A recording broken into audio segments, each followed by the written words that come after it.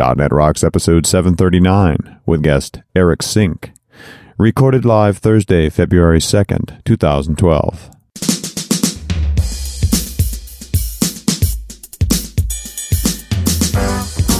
This episode is brought to you by Telerik and by Franklins.net, training developers to work smarter, and now offering video training on Silverlight 4 with Billy Hollis and SharePoint 2010 with Sahil Malik. Order online now at Franklins.net. And now here are Carl and Richard. Thank you very much, and welcome back to .NET Rocks. Carl and Richard here. What's up, Richard? I finally got my Christmas present from you. Ah, you did? Are the pears still edible? No. Oh, I'm sorry. You know, when you open up, and so for those who don't know, and of course nobody knows except for me, I've got this crazy stack of goodies from Carl for Christmas. And you're right, there's no way you could have shipped that across the border to Canada. Yep. In fact, I probably couldn't have brought those pears back. But there was lots of, packaged nuts and some chocolates and all kinds of different things. But there was this box of pears. The problem, of course, is that you shipped it to me before Christmas by sending it to Mark and Karen's. Yeah. I was at Mark and Karen's last night, and they opened up the box. And when we got to the box that had the pears in it, we sort of opened it up, took a look in. There was a bit of an experiment mummification going on. We thought we'd just leave them alone and put it away. Yeah, that's fine. But you know how it is. You can't ship fresh fruit across the border. That's true. It's against the rules. Well, I tried anyway. At least you guys could have chowed down there if you had gotten down further. Oh, yeah. And there was much negotiating for what parts. When you have a pack full of kids, as the Miller Mangicotti house has, and chocolates and goodies are revealed, there was much negotiating. Here's the fun thing. I sent one to them, too, so they have already been through round one of chocolates and goodies. Believe me, these kids knew exactly what they wanted. So I'm reading Twitter today, and John McIntyre says, sucks that @.NET Rocks is squatted on. Wish Richard Campbell, Carl Franklin could take it. And I'm sort of pulling out of my driveway as I read this. I'm like, huh? And I stop and I'm thinking that he meant .NETRocks.com. And I'm thinking somebody knows something that I don't know and our site's down and somebody stole our name. So I'm like freaking out. No. Yeah. No. So you can tweet us, at Carl Franklin, and Richard, what's yours? At Rich Campbell. And we also have some sort of .NET Rocks alias that we don't use. We just pretty much use our personal Twitter accounts. I made the .NET Rocker one when we were doing the road trip, but it hasn't been used since the road trip. Yeah, just tweet us. It's okay. I'd love to get the .NET Rocks one back. It is squatted. I think there was like 10 tweets in 2009 and it wasn't used again. And then one popped up in 2011 and it's just spam. Come on, dude. Give it up. Yeah. Really? What are you going to do with that? I don't understand. All right. Let's put pressure on him. Yeah. Well, my favorite tweet lately is the one from Jim Holmes right after that one where he said, I curse you, Richard Campbell, for getting me hooked on this amazing piece of cooking equipment. Yeah, great. Because I mentioned the Amerique, my box smoker, and then he went and looked at it, and now he needs to have one, and now he hates me. I'm sorry. Well, let's jump into Better Know a Framework and get started here. Awesome. So I went looking for some open source projects that we haven't heard of, at least on this show. And I found an interesting one. Now, I just found it. I have no idea if it's good. Right. So I want the minions to go out there and give it a run through, and it looks good. So let's leave it at that. It's at bit.ly/xzmu1k.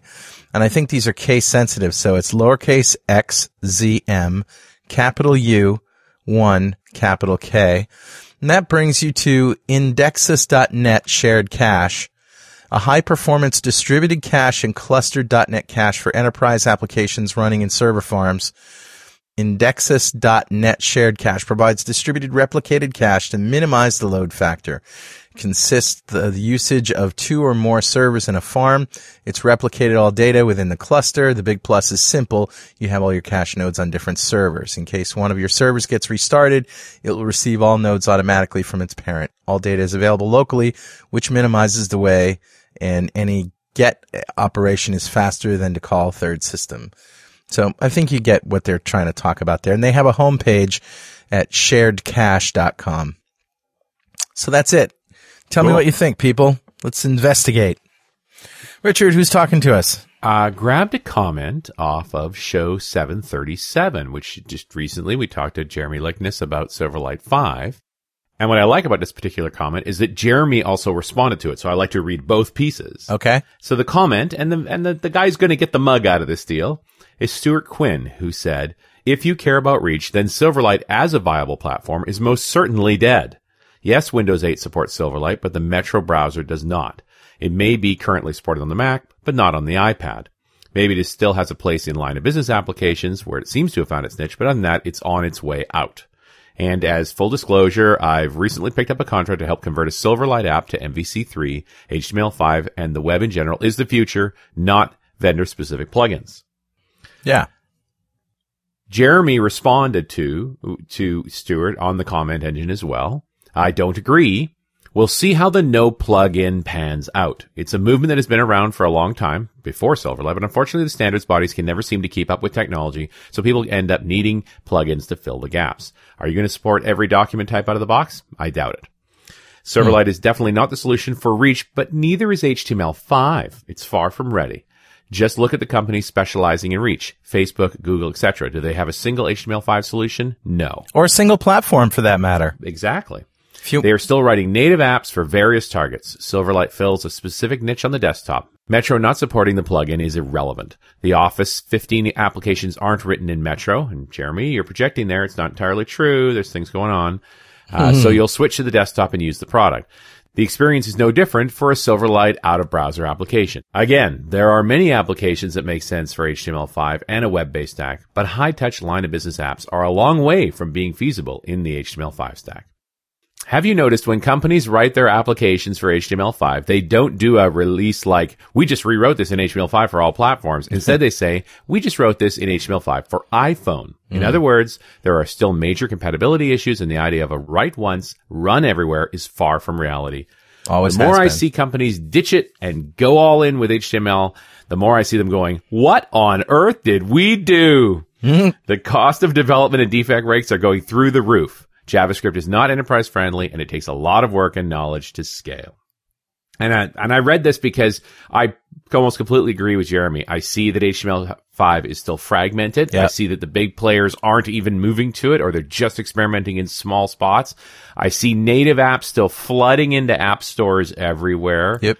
And so as my, the no plugin thing is an experiment, and it could go either way. I have a tough time with translating apps, taking working products and rewriting them. It's a terrible thing to do.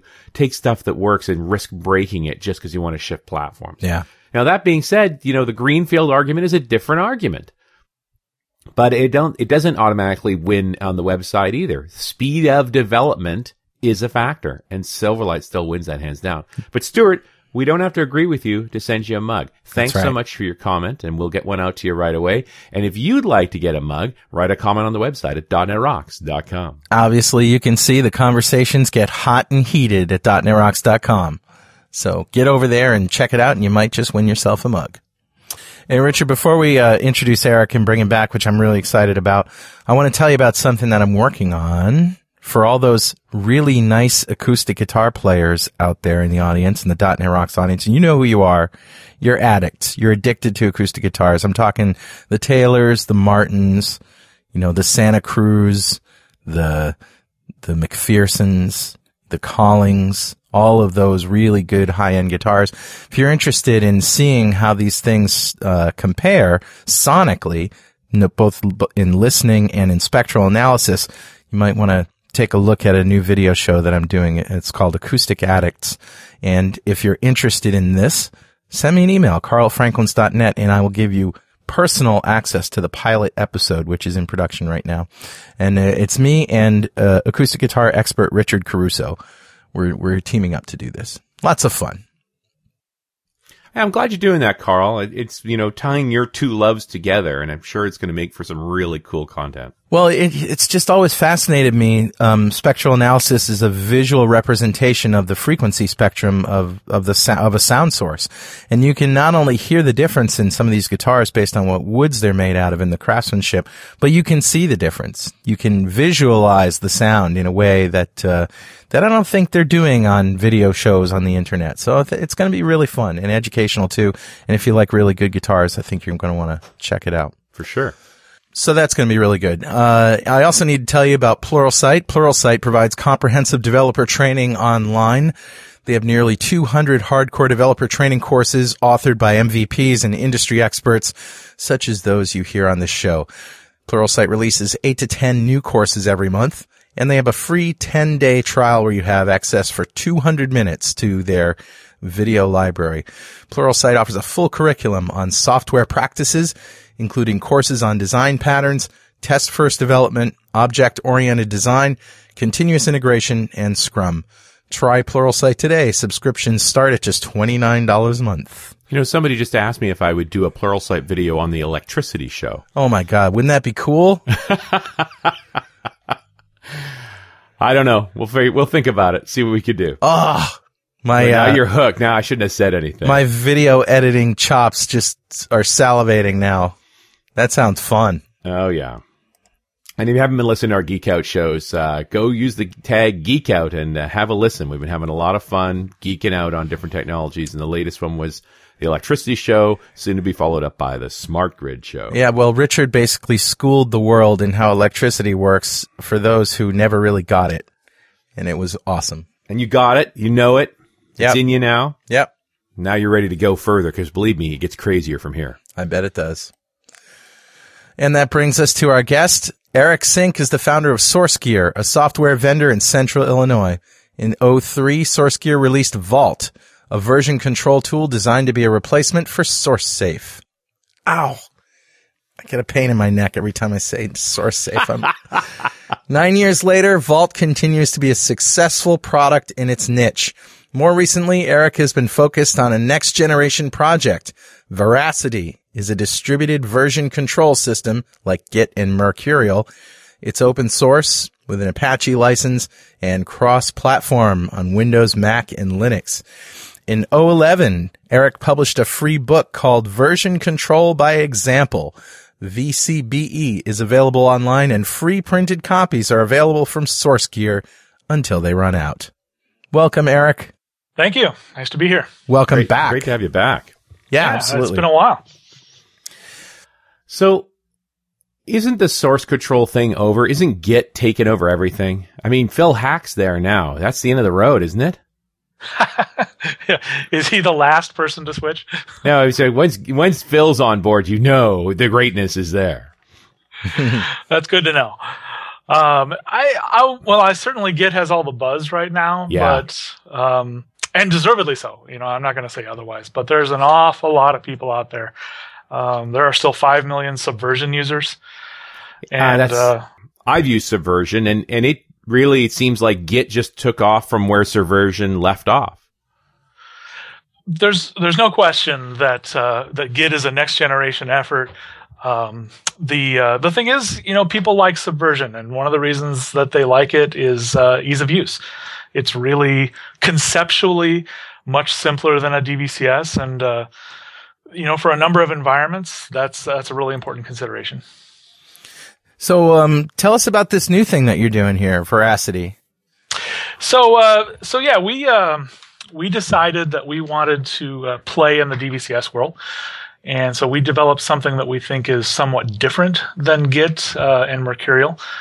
If it turns out that absolutely every developer on Earth chooses Git, and for the first time in the history of version control, there's no market fragmentation at all, then we will have wasted our time.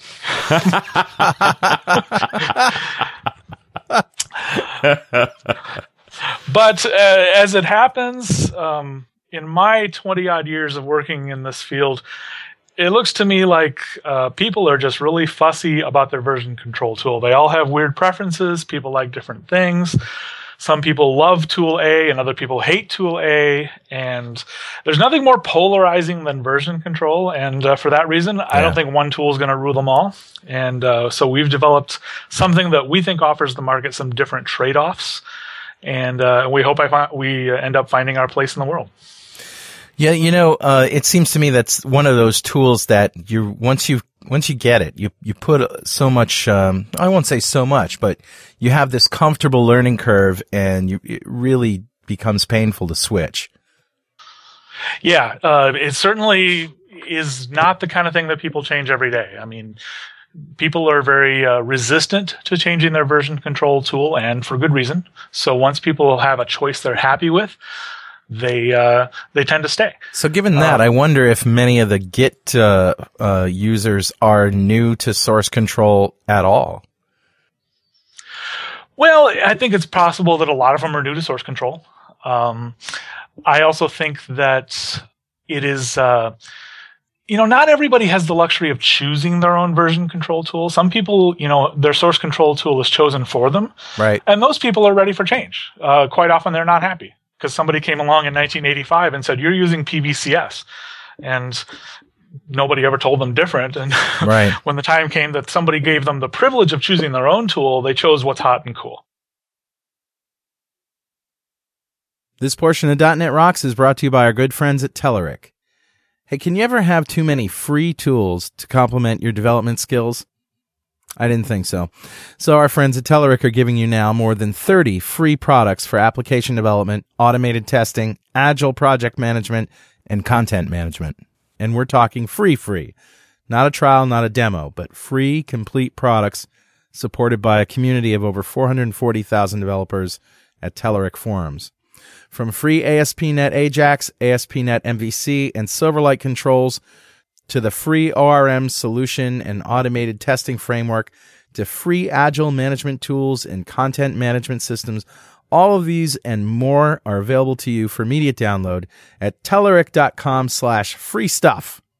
Most of the free products can be used for commercial purposes and give you access to supplemental support resources such as documentation and forums. Go to Telerik.com/free stuff now and take full advantage of the available free of charge products. And don't forget to thank them for supporting .NET Rocks. Now, why are we talking about distributed version control differently from any isn't all version control distributed by its nature? Well, yes and no. I mean, the so-called DVCS tools use the word distributed in their own way, and in a different way than it is used for client server. So, in a nutshell, a distributed tool is called that because each node or each user has a complete copy of the repository right next to them. It's not client server in the sense that when I do operations, I'm always talking over the network to a server somewhere else.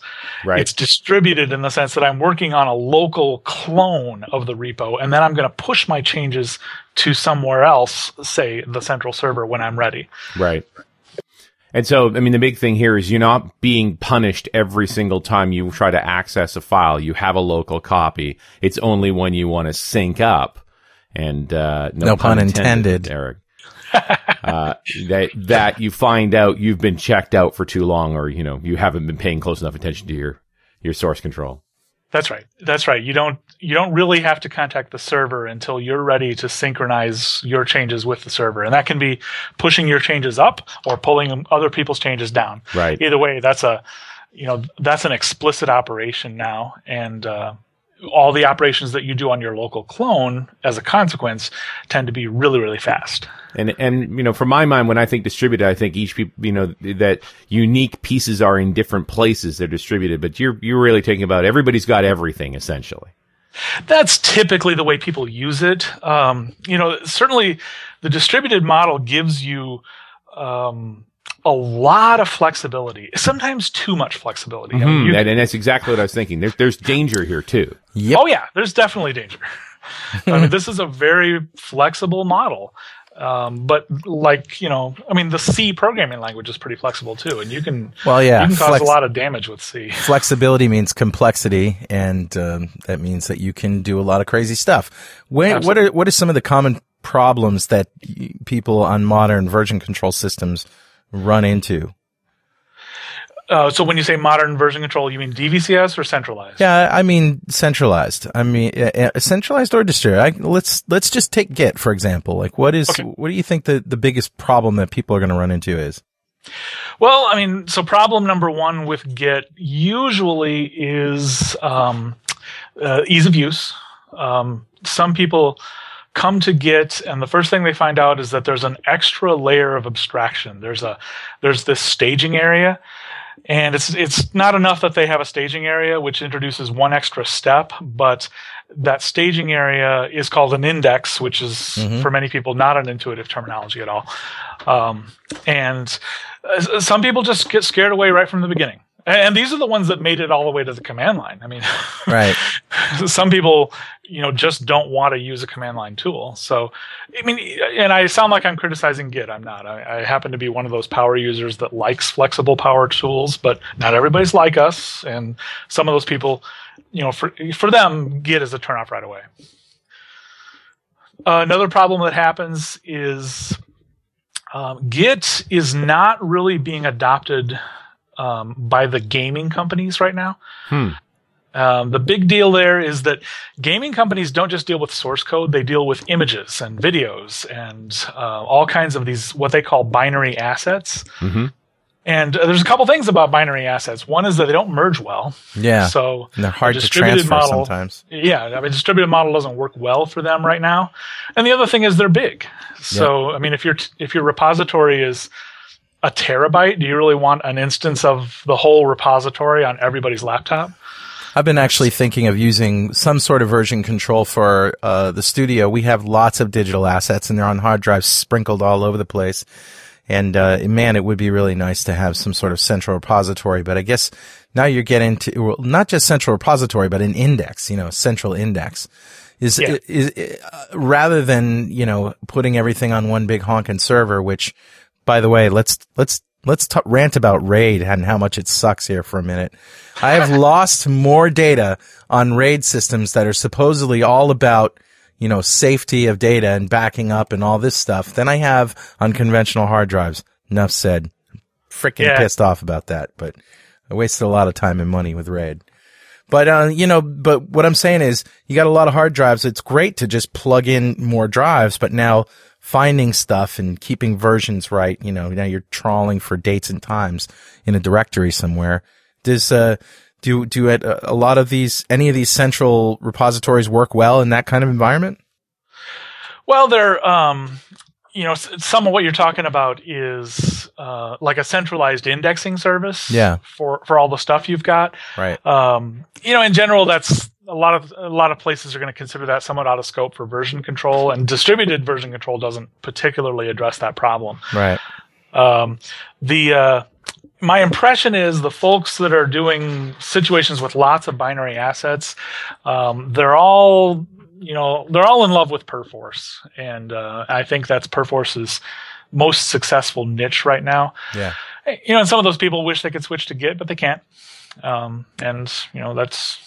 That's one of the reasons why fragmentation exists. We're not all going to use the same version control tool. What is Perforce doing right there? Because I was thinking when you were saying like everybody doesn't want to copy the digital assets. Actually, they want some of them, because if they're doing test runs, those big assets take time to bring over the network. I want some local. Well, what if the idea here in the studio, first before you answer, Eric, is that I have all my data is local. I just have tons and tons of drives, external, internal, connected to the central PC on which I do recording and video, because they have to be local because they're huge.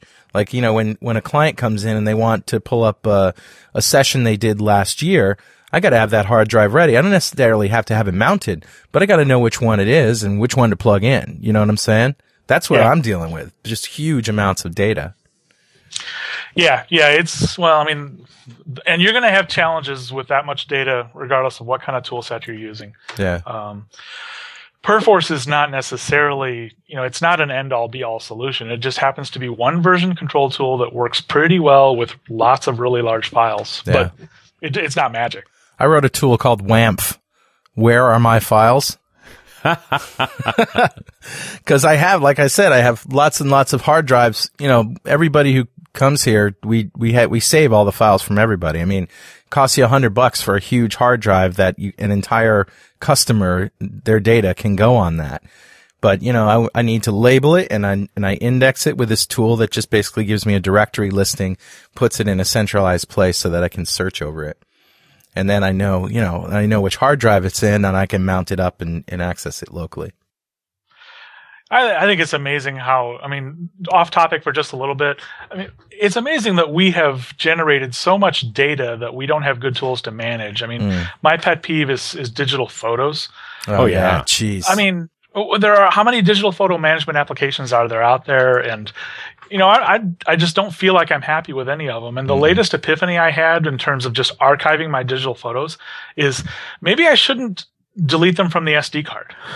Maybe I should just fill up SD cards and then put it on the shelf and buy another one. Because SDs are cheap and hassling with that is expensive. Right. Exactly. Just number them, index them, put them away, put them in a box. Yeah, and what you're basically pointing to is chronology is basically the most viable indexing system we've got. Yeah. That's right. That's absolutely right. And all the time that I have spent taking photos off of SD cards and moving them from hard drive to server over the network and Wi-Fi, you know, carrying an SD card across the room is pretty high bandwidth. Yeah. Now you're talking data transfer rates. I love it. Well, and especially if you've got a fixation on raw photo taking. Yeah. Right. Oh, Where yeah. the file formats are epic. Yeah. Yeah. The only problem is, Eric, that you can't, you know, sit down and see the grand slideshow of everything, you know. You'd have to cherry pick if you want to put a slideshow together. Yeah. Yeah. That's true. Unless you invent some sort of, you know, SD card reader that supports 25 different SD cards at the same time, you know. Now there's some fun. That would be cool. That's what I want. I want a rack. Yeah. An array of SD cards. You know, but there's this fundamental distinction between what you're talking about with your photos, Eric, and what Carl's talking about with the assets around recordings and stuff, which is, you know, your photos generally you want to look at as a whole. Yeah. And Carl's projects are fairly discrete projects that, you know, you've got individual drives that got 3 or 4 different projects on them as well. Like it's that granularity of data sets that is really the tricky part in all this. Yep. Yeah, no, you're absolutely right. And, I mean, I admitted when I started that was a tangent because, hey, you put a microphone in front of me, so I get to complain. Well, I'm not done ranting about RAID, man. Where are you with me? Yeah, actually, are you with me? You're absolutely right. RAID sucks. Yeah, nice. But you know what? I mean, to walk us back to source control, you know, and I've seen people use Subversion for managing marketing documentation and digital assets, like those kinds of things, because it's not just code we need to check in. It's how do we allocate all of the assets of a project together, no matter where they are and what they look like. That's right. And it's increasingly common that people are putting more than code in there. Actually, just to mention Veracity again, that's one area where we're hoping that we're going to take DVCS a little further. We're trying to make sure that Veracity is a great tool for storing more than just code. We actually are have implemented a pretty basic locking mechanism, which is one of the reasons why, you know, DVCS has not worked well for binary assets, is that if 2 people are modifying it, you're in a merge situation that is unresolvable. Right. And that's one of the cases where people just wish they had 1992 style locking in their version control tool. And so we've implemented plain old fashioned pessimistic, you can't have it, this guy's got it locks. Exactly. It's not the right way to run a team, you know, of source control developers. But if you're editing a Photoshop file, all you really want to know is that nobody else is. Right. Right. You know, I look back on the days where I worked at Crescent Software and they wrote their own point of sale app using Data Ease, which was like a database that was programmable. But they were essentially writing random access files and using all the locking stuff that's built into the OS, you know, and reading and writing records in the same file and sharing access to it. Man, you talk about fast. That was fast. I mean, and those weren't, you know, those are 386 machines, which were fun, you know, fast during the day, but still very fast and more usable than a lot of modern systems that I've used. That's true. All right, where were we? Yeah, these are interesting problems. Now, the other side I think you're dealing with in distributed version control is protecting the connectivity across the wire. Just, you know, that this is our IP assets. When you were talking about the gaming industry, just staying away from Git and stuff, I thought one part of this has got to be the gaming industry is very sensitive about their unique assets. They protect stuff internal to their network pretty strictly. Things like GitHub are just, you know, off the radar. Yeah, that's true. Well, I mean, certainly if enterprise customers, gaming customers, professional developers, these guys are all going to use DVCS when their time comes, but they're going to use it. They're not going to use GitHub, in all likelihood. They're going to use it in most cases inside their firewall. So, everything's going to be protected. The one challenge, though, that those organizations are going to face is that some of them don't want a complete copy of their repository sitting on somebody's laptop in an airport. Yeah. And they're going to have to figure out how to deal with that. And one of the first steps they're going to have to do to figure out how to deal with that is to realize it's already happening to them. Yeah. You're deluding yourself if you do not think that many of your developers have copies of your source out of your control. Yeah. Right. That's absolutely true. And, I know of enterprise organizations that have configured their virus scanners to detect Git. Nice. There's an interesting crossover. I put my IT hat on here now and say, look, I can build a dev laptop that's using BitLocker and so forth, so that you can have a copy on your machine. And if your machine is stolen, it's pretty much inaccessible. You're gonna have to work magic to get to that. But I'll throw another argument at you guys, just another direction. How valuable is source code really? Really? The digital assets have much clearer copyright value here and there, but how many times have somebody handed you some source code and said, here, I have a copy of the product, and good luck trying to actually get it to build? Because you don't know what you don't know, right? Yeah. And therefore, it may take a while just to figure out what you don't have or don't know. Certainly the fear is disproportionate with the actual risk. I mean, it's to a little reality. bit like a bottle of water going through, the TSA checkpoint. I mean, how dangerous is water anyway? Honestly, if somebody's source code slipped out into the open and got left in a laptop in a coffee shop, 99 times out of 100 or more, there's not going to be any harm. Yeah, it's very hard to find actual examples of harm in that model. And the reality is, if somebody really wants your source, there are pretty easy ways to get it. I guess I could think of some chemicals, Richard, that when interact with water could be pretty damn dangerous. Well, sodium comes to mind, isn't it? Yeah, that's a whole geek out show right there. What the TSA is actually worried about was not the water in the water bottles, what else could be in the water bottle that's not actually water. Sure. Well, anyway, that's something else entirely. Speaking of digression. Yeah. Well, speaking but of to finish the non-sequiturs, digression, both the TSA and many enterprise IT departments, they care more about the illusion of security than they care about security. So. Oh yes, and great connector there, Eric. That's exactly the truth. This is about keeping the mortals calm. Litigation, fear of litigation. Yeah. That's what it is. Absolutely. Yeah. Yeah. You want to protect something? Protect those credit card numbers you're storing in that flipping database you've got. Right. That's what you should be protecting, starting with, don't do that. Right. There you go. Oh, my. Welcome to Common Sense Hour. It's Carl, Richard, and Eric Sink. You never wanted to store those. You don't want them. Make them go away. Do that. You know what time it is, Richard? Yes, sir. It is time to give away something. I like giving away things. What are we going to give away? Well, you know what we're talking about here. This is the .NET Rocks fan club, and we've decided to do is give away a prize on every show. Mm-hmm. We have 2 prizes to give away. Very nice. Both to the same guy. Oh, somebody's about to score big. Yes. The first prize is a Telerik Ultimate Collection. $2,000 worth of Telerik goodness. Well, yeah, it's $2,000 retail, but it's really about $7,000 worth of software. Yummy. And that's all free. It's everything Telerik does, all for you, Keith Baker from Phelps, New York. Congratulations, Keith. Crowd goes wild. Crowd of 1. Crowd of 3. There you go. And the second prize is from Nimble Pros at nimblepros.com. That's Steve Smith, our good friend. The Software Craftsmanship 2012 Motivational Calendar. I have that. I want you all to go to nimblepros.com right now and look at this. It's freaking hilarious.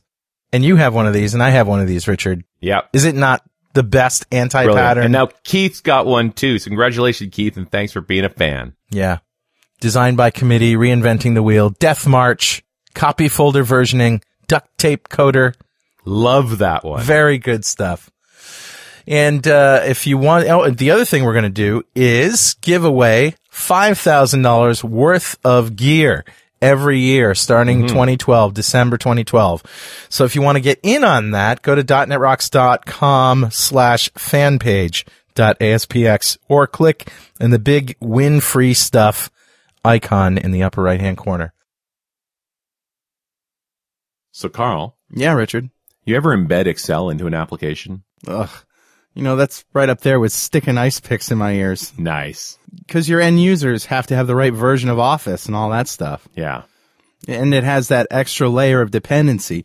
What I want is just a way to take all that Excel goodness and plop it right into my .NET application. Well, you reminded me of Farpoint Spread from the old days. Yeah, 20 years ago I used Farpoint Spread, but now, of course, it's Grape City Power Tools Spread.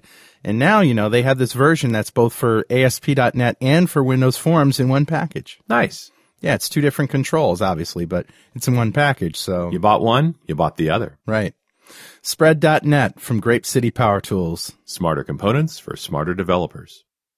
Hey, Eric.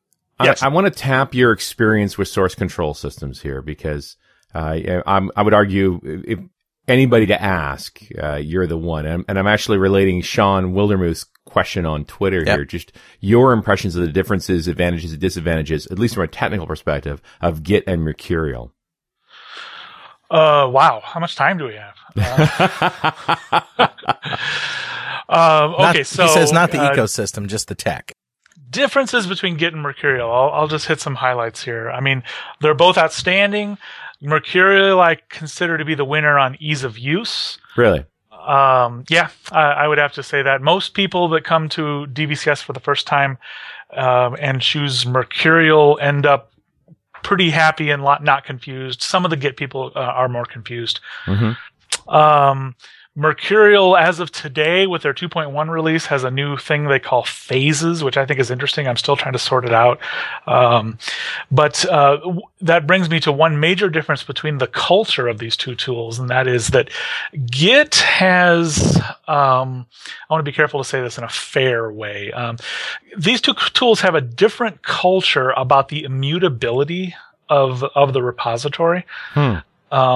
Git actually encourages its developers, its users, to modify change sets and reorder them and rewrite them as much as people want until they've been pushed to somewhere else. And Mercurial comes more from the perspective of once something has been committed to the repository, even if that is a private clone, right? It is immutable.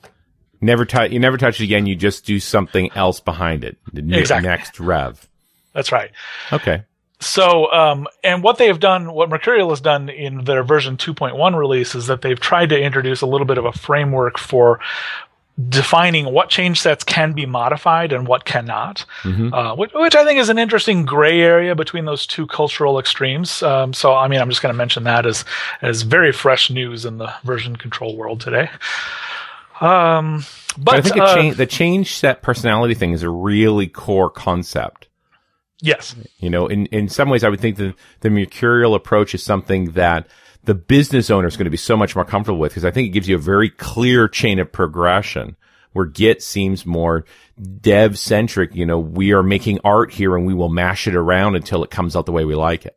Yeah, absolutely. And that's why we've made the choice we have with Veracity, which has very strict notions of immutability. It's much more like Mercurial, if not more so. Just because, we think our appeal will be in the business world and people who don't use version control tools, but still have opinions on them. They want things to be immutable. They want a clear chain. Well, thanks for that. And and I appreciate your insight. Like you drilled in on the thing that I think is the most interesting part about those kind of differences, not just the UI. Yeah. Right. Yeah. Well, there's all kinds of differences, but that's usually the biggest one that gets highlighted. Hey, going back a second. I don't know where you guys want to edit and put this, but when you were giving away stuff, I wanted to chime in and say that, as part of my appearance on the show, I was hoping I would be able to give away more books. Absolutely. So, as you mentioned at the start of the show, I wrote a book last fall called Version Control by Example, and we have been giving it away. We're in our second printing. The first printing was 10,000 copies, and we gave those away. And now I don't know how many are left. We've got several thousand left, but if you go to the URL that I gave you guys beforehand, how do you it's on the site. URLs? Yeah, it's on the site. Okay. Yeah, there's a link to the page on SourceGear site where you can go and ask for a free copy of the book, and we will send you one while supplies last. And the other thing is, I would love to start sending these out more than one at a time. Because what we've been doing is, people ask for a book, we send them a book, and the shipping costs are we're getting tired of the shipping costs. That's the way to say it. So if you run a user group, or if you teach a computer science class that covers version control, and you have a credible way of giving away 50 or 100 books all at one time to like your user group members or your students, send email to us at vcbe@sourcegear.com and ask for a bunch of books, and we'll send you a box instead of just one. Very good. And if you'd like to give away some of those in the fan club way, we can do that as well. Just send us a box, and we'll give them out. Cool. We don't mind the shipping costs. We ship something, at least one or two things every show, don't we, Richard? Pretty much. Yeah. So we'll take over some of that shipping cost for you. Absolutely. Not a bad idea. So another couple of tweets here. This is an open-ended question. I'll skip that one. How about this one from Stefan Polson? Is there any case where you shouldn't move to DCVS? Yeah, I think we sort of covered a little bit of that. Is there anything we missed? Well, one of the things that I have said over and over when people ask me about version control tools, I've been doing this for 10 years. People come to us at trade shows and say, why should I switch to Vault? And my initial question is always, are you happy with the tool you're using? And if they say yes, and I say, don't switch. So, I mean, one of the cases of when you should not switch is when you're happy. There's a reason why people are resistant to those kinds of changes, and there's no reason to fix something that isn't broken. But the other case we've already covered, and that is that if you're doing tons of large binary assets, you need to wait for the DVCS world to catch up to that use case and do a good job for you. Is there PowerShell support for it? I think the answer is no. Okay. I'm not a PowerShell expert, so I suspect that question means something that we don't support. So Eric, I'm going to change gears a little bit here because you are one of my heroes for choosing lifestyle over labor. That there's a version of Eric Sink, I believe, out there in the multiverse that is still working at Microsoft. That got caught in all that stuff you did way back when. But I really appreciate the conversation we had with you a number of years ago. We just talked about, no, you know what? I like being where I am with my family, working a particular way. Yeah. Where are you with all of that these days? Well, I can't say that I remember every detail of that last conversation. I can say that I still live in Central Illinois, and I still like my job, and I still like my life here. I can say that my daughters are teenagers now, and I don't like parenting teenagers. Got a couple myself, my friend. Yeah. I know what you mean. Yep. And so I'm looking forward to the stage after this one, whatever that is. But in general, I didn't make the choice to do the West Coast or something like that. Right. And I don't have any resentment or criticism of those who do. I'm just thankful that my choices worked out well for me. I mean, we've been very successful. We have short commutes, and we have an environment, a community where it's a great place to raise families. And so, in a sense, I'm not going to be as rich as Zuckerberg is. Yeah, but then who will be? But I think I've made a nice balancing choice here that is working really well for me. Well, that's the word, balance. I find that word has come back to haunt me time and time again, and in a good way. It seems like that's the key. You know, if you're going too far in any one direction, you're going too far. Well, yeah, there's certainly a lot to be said for balance because in whatever form, if your life is out of balance, it tends to produce pain. Yeah. Well, and it's also interesting that you basically work on a tool that helps facilitate that lifestyle of living where you want, working with the people you want, in the locations you want, even if it's different for each other.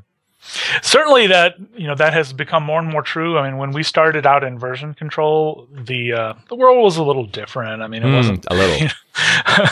But these days, when people who are not developers ask me what I do for a living, I say I create tools that help software developers work together over the internet. That's good. That's the best explanation I can give to a non-programmer who asks me the question, and they understand it and it resonates with people. Yeah. And it's certainly not what you started out doing. We started all this long before anybody was really worried about the internet for that kind of work. Yeah, that's right. I mean, we were creating software. We were talking about, diff and merge and, these are the way we get our job done. But in the end, mostly what we do is we help people work together over the internet. So what's next for you? Well, we're going to continue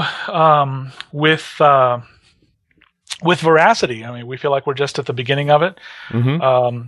I did sit down at lunch today and spent about 20 minutes thinking, man, 3D printing. I should get into 3D printing. 3D printing is awfully cool. I think there's a Geek Out show in my future about that. I like 3D food printing, personally. Have you heard of this? Where your toner cartridges are molecules that are the building blocks of food, and you basically say, print me a PBJ. Nice. That's right. It's an idea, anyway. Not my idea. But after lunch, I put away my 3D printing idea, and I went back to work, and I said, there's millions and millions of people who have not switched to DVCS yet, and as they switch, we want to make sure that Veracity is one of the viable options for them to choose from. And it's an open source project, Apache license. You can just go download it at veracity-scm.com. That's correct. Awesome. Eric, stay awesome, will you?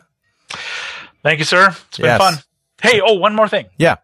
Early, when I was waiting in the green room before my part, and you were talking about this acoustic guitar thing. Oh, yeah. Sign me up. Yeah. What do you play? Well, I have 1 Taylor and 4 Martins. You are my target audience. And once again, some of the best programming minds I could ever talk to, musicians. Yeah. Acoustic Addicts will be the name of the show. And I'll send you a link to the pilot as soon as it's done. Sounds like fun. All right. Thanks again, Eric. Thank you. Thank you for listening, and we'll see you next time on .NET Rocks. Thanks for listening. And remember, pluralsight.com is where you can get 200 free minutes of developer training online. pluralsight.com.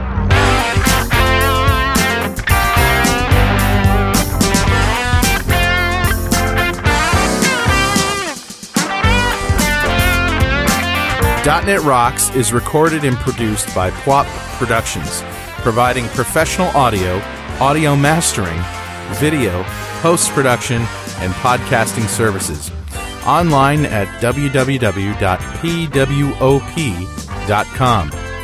.NET Rocks is a production of Franklin's Net, training developers to work smarter and offering custom on-site classes in Microsoft development technology with expert developers. Online at www.franklins.net. For more .NET Rocks episodes and to subscribe to the podcast feeds, go to our website at www.dotnetrocks.com. Got transmitter banned by the FCC.